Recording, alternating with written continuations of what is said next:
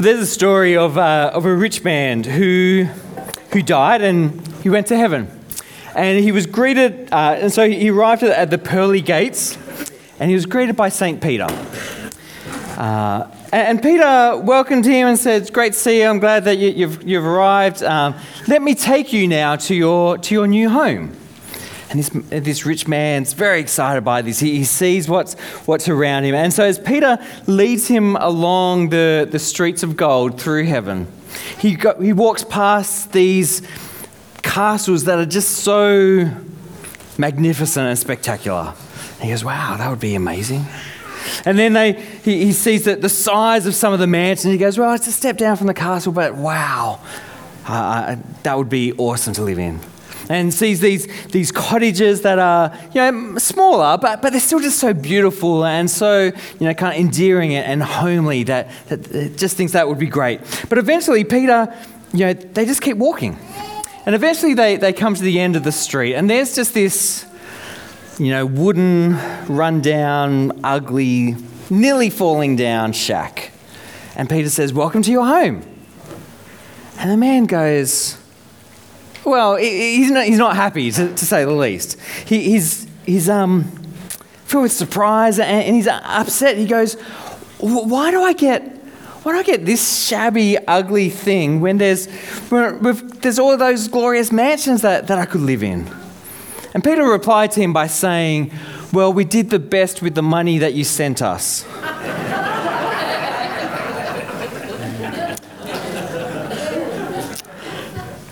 These kind of jokes, these pearly gates kind of jokes, they're common and familiar to us. Even if, to be honest, I had to Google them. But do you know what? In doing so, because my humour is much more spontaneous, not the scripted stuff so much. But do you know what? Don't Google them, because there are so many, majority of them, that either they're not good or they're definitely not appropriate for church. And so that was the best I could find that could fit both categories. But this idea of being at the gates of heaven and there being a decision made as to whether you can be let in or otherwise, it's a common frame for the rest of the joke. Just like you can say, three men walked into a bar and you already know that it's going to be a joke. It's this common kind of story or frame. And the same was true in Jesus' day. Sure, people, weren't being greeted by St. Peter. He was still alive at that point.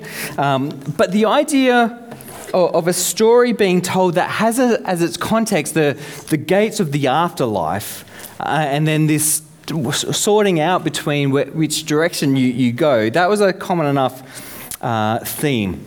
And so it seems that Jesus picks up on that idea in the parable that we're looking at today, which is from Luke 16. So if you've got your Bible and your phone, open it up there to Luke 16. We're starting at verse 19. And it says there that there was a rich man. So this is Jesus telling this story, telling this parable.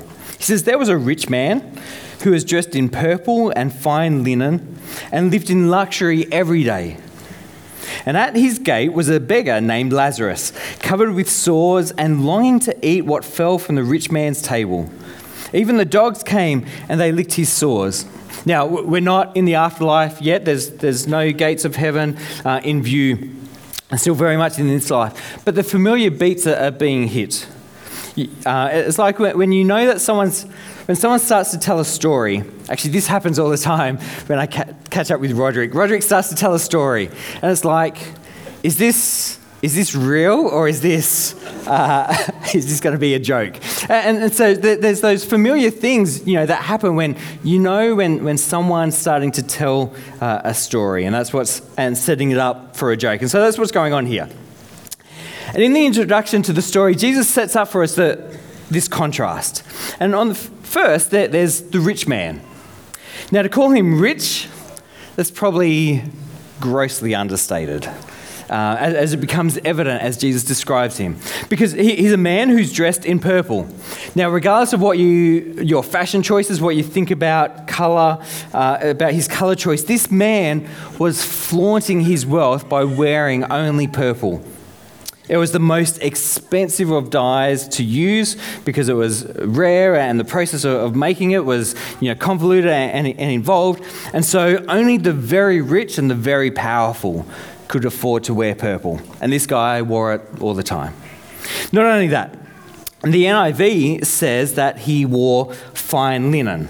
But that's a very sanitized phrase of what was really going on. What it's referring to is the Egyptian cotton that was used for the best undergarments. So not only did he wear purple for all to see, but his underwear, his socks and jocks, if you like, that nobody could see, that was of the highest quality. He spent money on his underwear. Next, Jesus says that he lived in luxury every day. And other translations say something like he was feasting lavishly every day. He was enjoying rich and gourmet foods. He was feasting on them, presumably with other rich friends around him every day. He didn't stop, and he didn't let his servants stop for anything as mundane as like a Sabbath or for a rest day or anything like that. No, he was rich, and he was constantly indulging in the fruit of his wealth. So that's the rich man. But in contrast, just outside the gate of the rich man's property, and that's another indicator of his wealth, that he had a large enough property to have a kind of fence around it and a gate that kept him separated from all the common masses of people. But just outside the gate of his property lay Lazarus. Now, Lazarus was a beggar. He had nothing but only that which he received as a gift from others. And he lay at the gate. Perhaps he couldn't walk, and he had been carried there each day, knowing that the rich man outside whose gate he was awaiting, the rich man had actually the resources and the capacity to be able to help him. He was a man covered in sores, we read. So where others would admire the purple clothes of the rich man, Lazarus was probably an eyesore, like disgusting and gross to look at. And he was so hungry, probably thin and malnourished, his bones protruding, that he longed even just to eat, the refuse from the man's table. Just to eat the scraps that get thrown away. But he didn't have even that. And what he did have was the dogs licking his sores.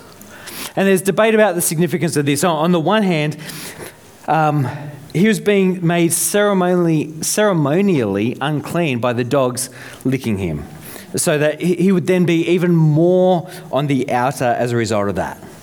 But I think given his state, he was probably unclean in the first place. So I'm not sure that that's actually the significance of the dogs.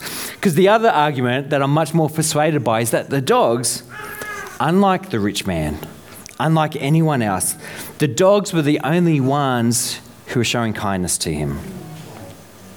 That's kind of the state that he's in. Because the dog, if it's wounded, they'll lick their own wound, and their saliva, has healing stuff in them. And so where no one else, especially not the rich man, is looking after Lazarus, the dogs are. And of course, dogs, if they like you, they lick you. That's our Poppy. She's a licker, and you can't avoid it. And so they're showing care and affection to this poor man, but only the dogs are, no one else. There's an interesting thing, though, not to be missed here, as we think about just how not rich Lazarus is, and the contrast of his experience. Lazarus is the only named character in any of Jesus' parables. Out of all the stories that Jesus tells, Lazarus is the only one who gets a name. There's the rich fool, the prodigal son, the elder brother, the woman with 10 coins, the shrewd manager, like it goes on and on. But Lazarus in this story is the only one who gets a name. And his name means the one whom God helps. But when we see him laying there at the rich man's gate, he seems like he's the one that God is not helping. But his name is not a cruel irony, but rather it's a promise and a hope. It makes me think of someone else in the Gospels named Lazarus. In John 11, Jesus is sent word that Lazarus, the one that you love, is sick. Lazarus had two sisters, Mary and Martha, and they got word to Jesus, knowing that Lazarus was his friend, knowing that Jesus loved him. They sent word to him that Lazarus was sick. But Jesus stays where he is, and he only heads to Bethany, where Lazarus and his sisters live, after a few more days. And so by the time he arrives, Lazarus is already 4 days in the tomb. And he seems to be another Lazarus whom God in Jesus hasn't helped. But if we're familiar with the story, we know how that story ends, don't we? Because Jesus tells Martha that I am the resurrection and the life. And then he stands outside the tomb and he calls Lazarus to come out. And this man who was dead comes out alive and well, and is restored to his family. He surely was one whom God helps. And so the same is true of the Lazarus in the story that Jesus tells. Because as the story continues, the scene shifts location to that expected context of the afterlife, and we see God's help.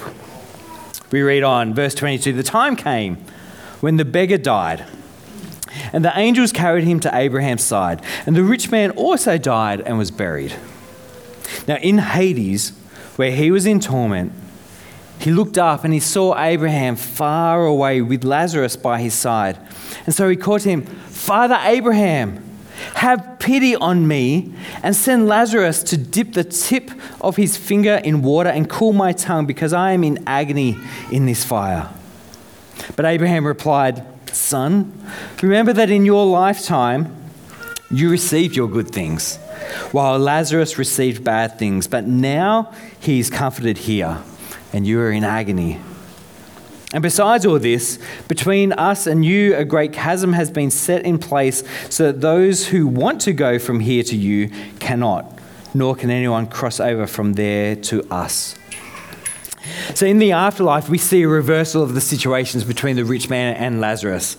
Lazarus is seen to indeed be the one whom God helps. Though in life he suffered, God is faithful and he is comforted in eternity, while the rich man is now the one forced to beg as he suffers. And what's really interesting in this whole story is that Lazarus never says anything. Though he's been given the distinction of being the only named character in all of Jesus' parables, he actually then remains silent throughout it all. And the implication is that he lived his life in a quiet faith and trust in God. That like Job, he recognized that both good and bad come from the hand of God, and that either way, God is still to be trusted in and to be praised. Or like Paul will later say, that whether he's in plenty or in want, that he could be content through his faith in Christ.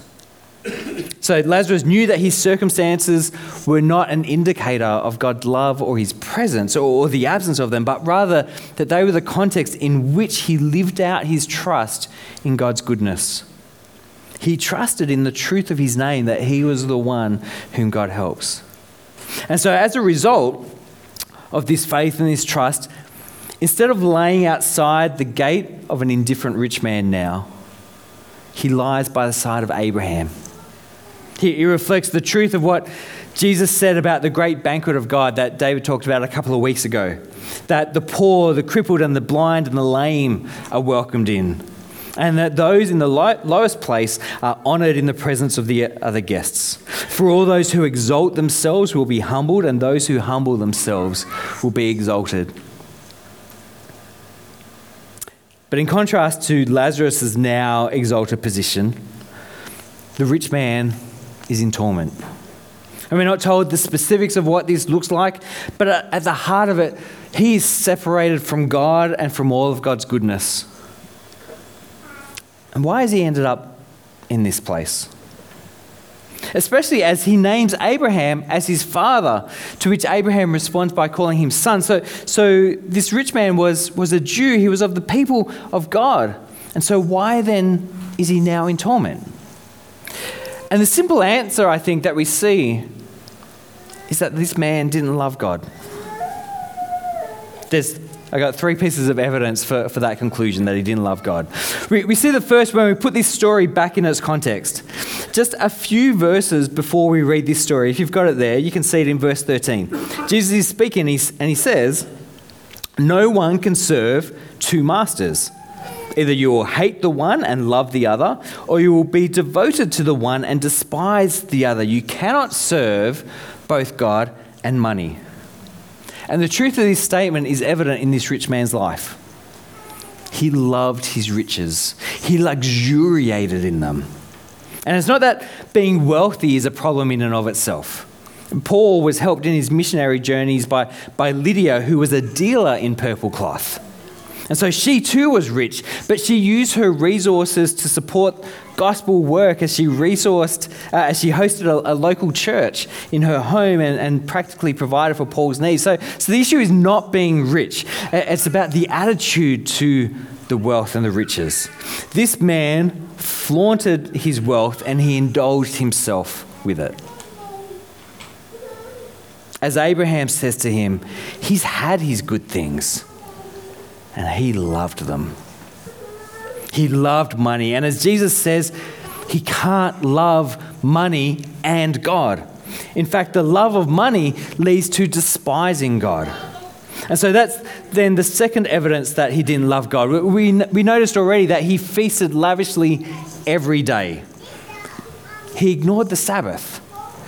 Worse than that, really, he actively, deliberately broke the Sabbath, which was one of the core, 10 commandments at the heart of Jewish faith and identity.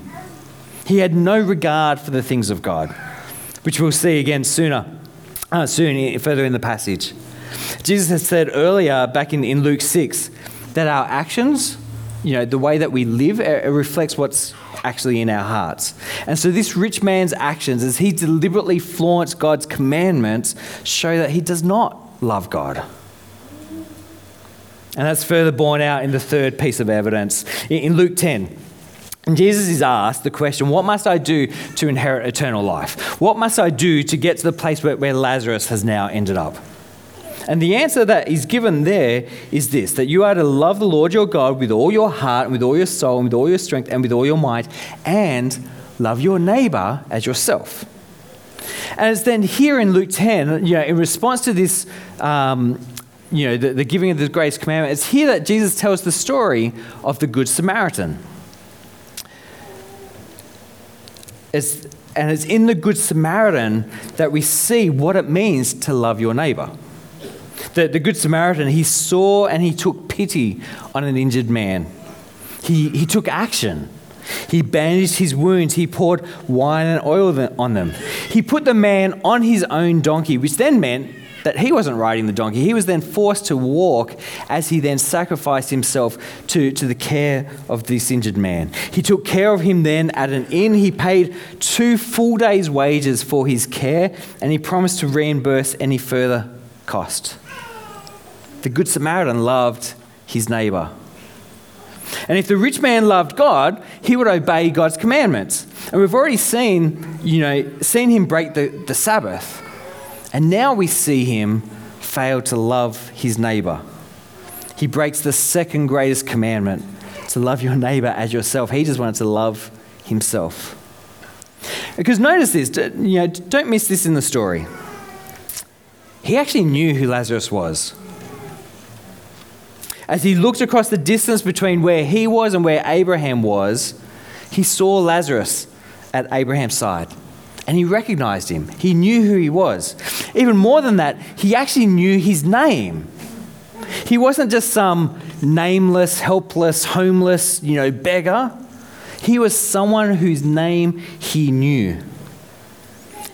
He knew his name to request his assistance. He knew that Lazarus was literally his neighbour. He would have passed him every time he went through his gate. But unlike the Samaritan, even though this rich man knew his neighbour, he did not love him. And as John will write, whoever claims to love God yet hates a brother or sister, whoever hates a neighbour, claims to love God but hates a neighbour, is a liar. For whoever does not love their brother and sister whom they have seen cannot love God whom they have not seen. And so this man, if he really loved God, it would overflow to his care and concern for his neighbour. But it didn't. He had the resources to provide for Lazarus, but he loved only himself. So the man did not love God. And so, if he were to spend eternity with God, well, that would have been hell for him. He didn't love God, so to spend eternity with him, that would have been hell for him. And so he is consigned to hell without God and without his goodness, not even a drop of water for his tongue. Recognizing then the reality of his plight, that he's then stuck in this torment without relief, he calls again to Abraham. Verse 27. He answered, "Then I beg you, Father, if you can't help me, send Lazarus to my family. For I have 5 brothers. Let him warn them so that they will not also come to this place of torment." Abraham replied, "They have Moses and the prophets. Let them listen to them." "No, Father Abraham," he said, "but if someone from the dead goes to them, they will repent." He said to him, "If they don't listen to Moses and the prophets, they will not be convinced, even if someone rises from the dead." The thing with these kind of gate of heaven type jokes is that they build and build and build until the punchline comes at the very end. And what Jesus does here is no different. As the story continues to build towards its conclusion, we see that the experience of hell has not changed this rich man or his heart at all. He still acts as if he's superior to Lazarus, and he's able to send him like a servant here and there. Lazarus, do this, Lazarus, do that.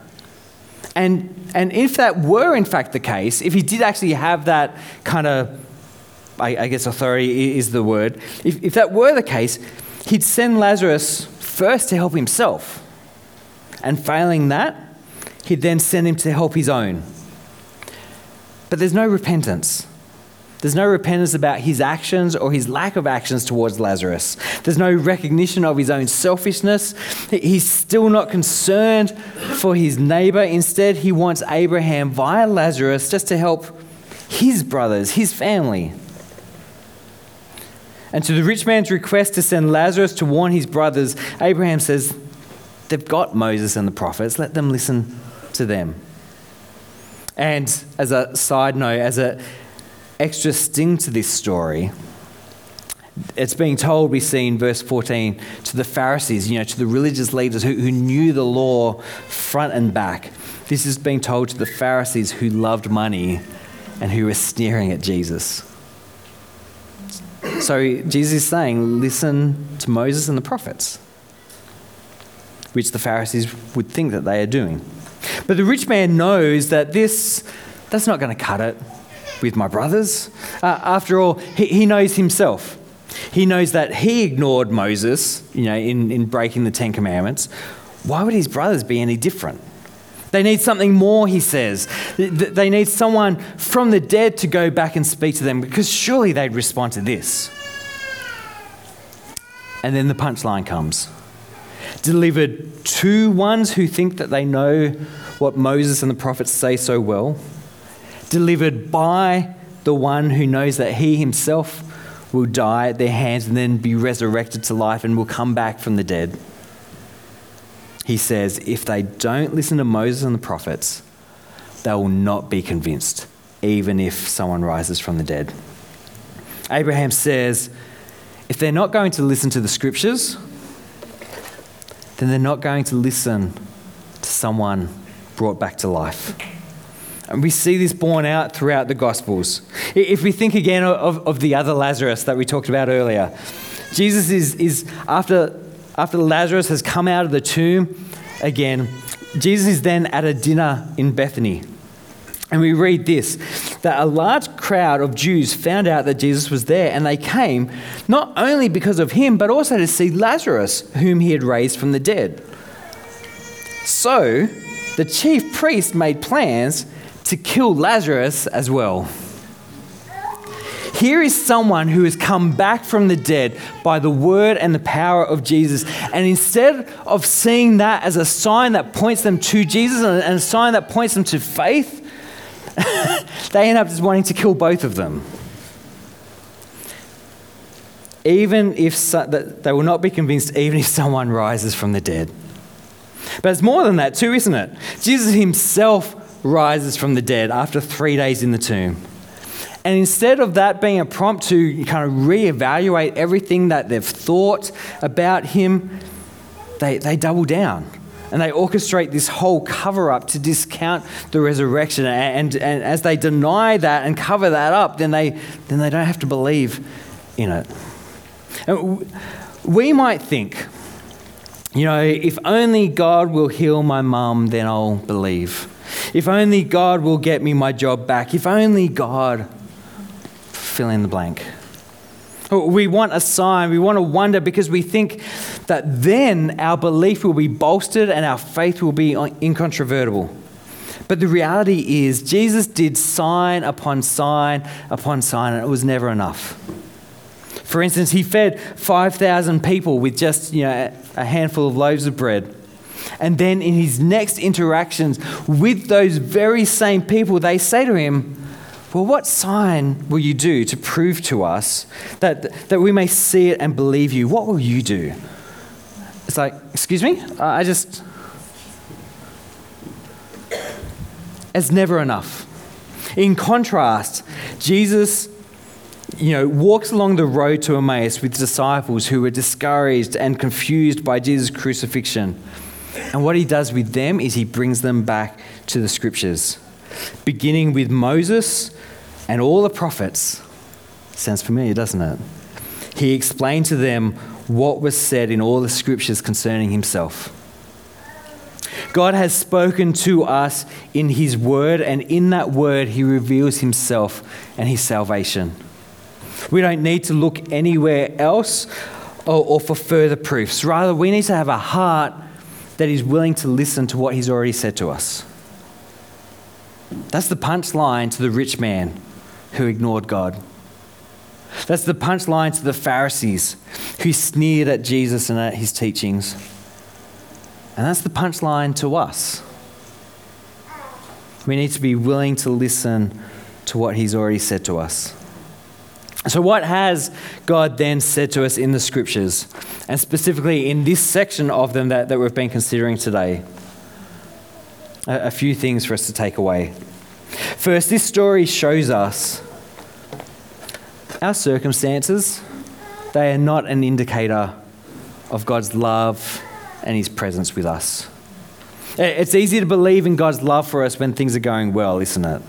It's easy for us to question when things seem to be against us. I just finished reading the novel Silence, which, so good. But it's about a Portuguese missionary priest to Japan in the 1600s, who in the face of persecution and suffering asked the question time and time again throughout the novel about why is God silent? It's God's silence that is referred to in the title. And at the end of the novel, the priest says to God, I resented your silence. To which God replies, I was not silent. I suffered beside you. God's love and his presence are constant through both the good times and the hard times. And we aren't to use our circumstances to try to assess or evaluate whether God still loves us, whether God's still with us. His presence and his love for us are faithful and true through all things. And we need to hear that message in the scriptures and believe it. The second thing that we see in this story is that what we really love most, it overflows into our actions. Regardless of what we say, our love for God and our love for others, or our lack of it, is shown in how we actually behave. So if we love God, that has implications for how we live. And it should be evident for other people to see. And if we love our neighbour, that has implications for how we live, and that should be evident for others to see. Our actions reveal what's really in our hearts. And so this story, as we pay attention to the words of God that he's already spoken to us, this story prompts us to reflect on our life and to see where our love really is. Thirdly, this story reminds us that this life that we are living now is temporary at best. For someone like Lazarus, that is such a glorious hope. This is good news. But the thing is that we can far too easily, like the rich man, be lulled into living as if we're already in heaven on this earth, and to give then no thought to the life that is to come.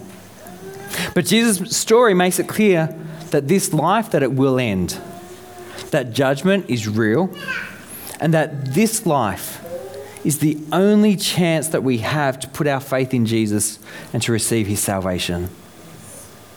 The rich man received his good things in his life at then the cost of his eternal comfort. He wasn't thinking about the next life because this life was so good. And so the story serves as a warning to us to not let our ease and our comfort in this temporary life make us miss out on our eternity. And the last point from the story, that was the punchline as Jesus delivered it, is for us to listen to the word of God. Don't become blasé about it. Don't come to church and go, it's the sermon now, now's the time I can take a nap. Don't ignore it. Don't disregard it. But read it. Listen to it. Know it. Study it. And through it, see Jesus. Jesus, who is the Word who was made flesh. And see the life that he calls us to live in response to the great salvation that he's given to us, that we've already remembered together today through communion. Let's pray together.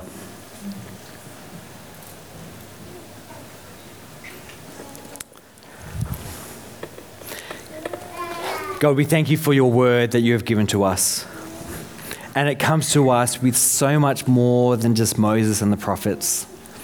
It comes to us with the stories of Jesus, the Word made flesh, dwelling among us as one of us and achieving for us life and salvation. And we can so easily get caught up in the things of this life that we become blasé about you. We can get so distracted in the busyness and the things that we have going on that we neglect your word. We can get so preoccupied with ourselves and all the things that we've got to figure out and plan that we fail to worship you.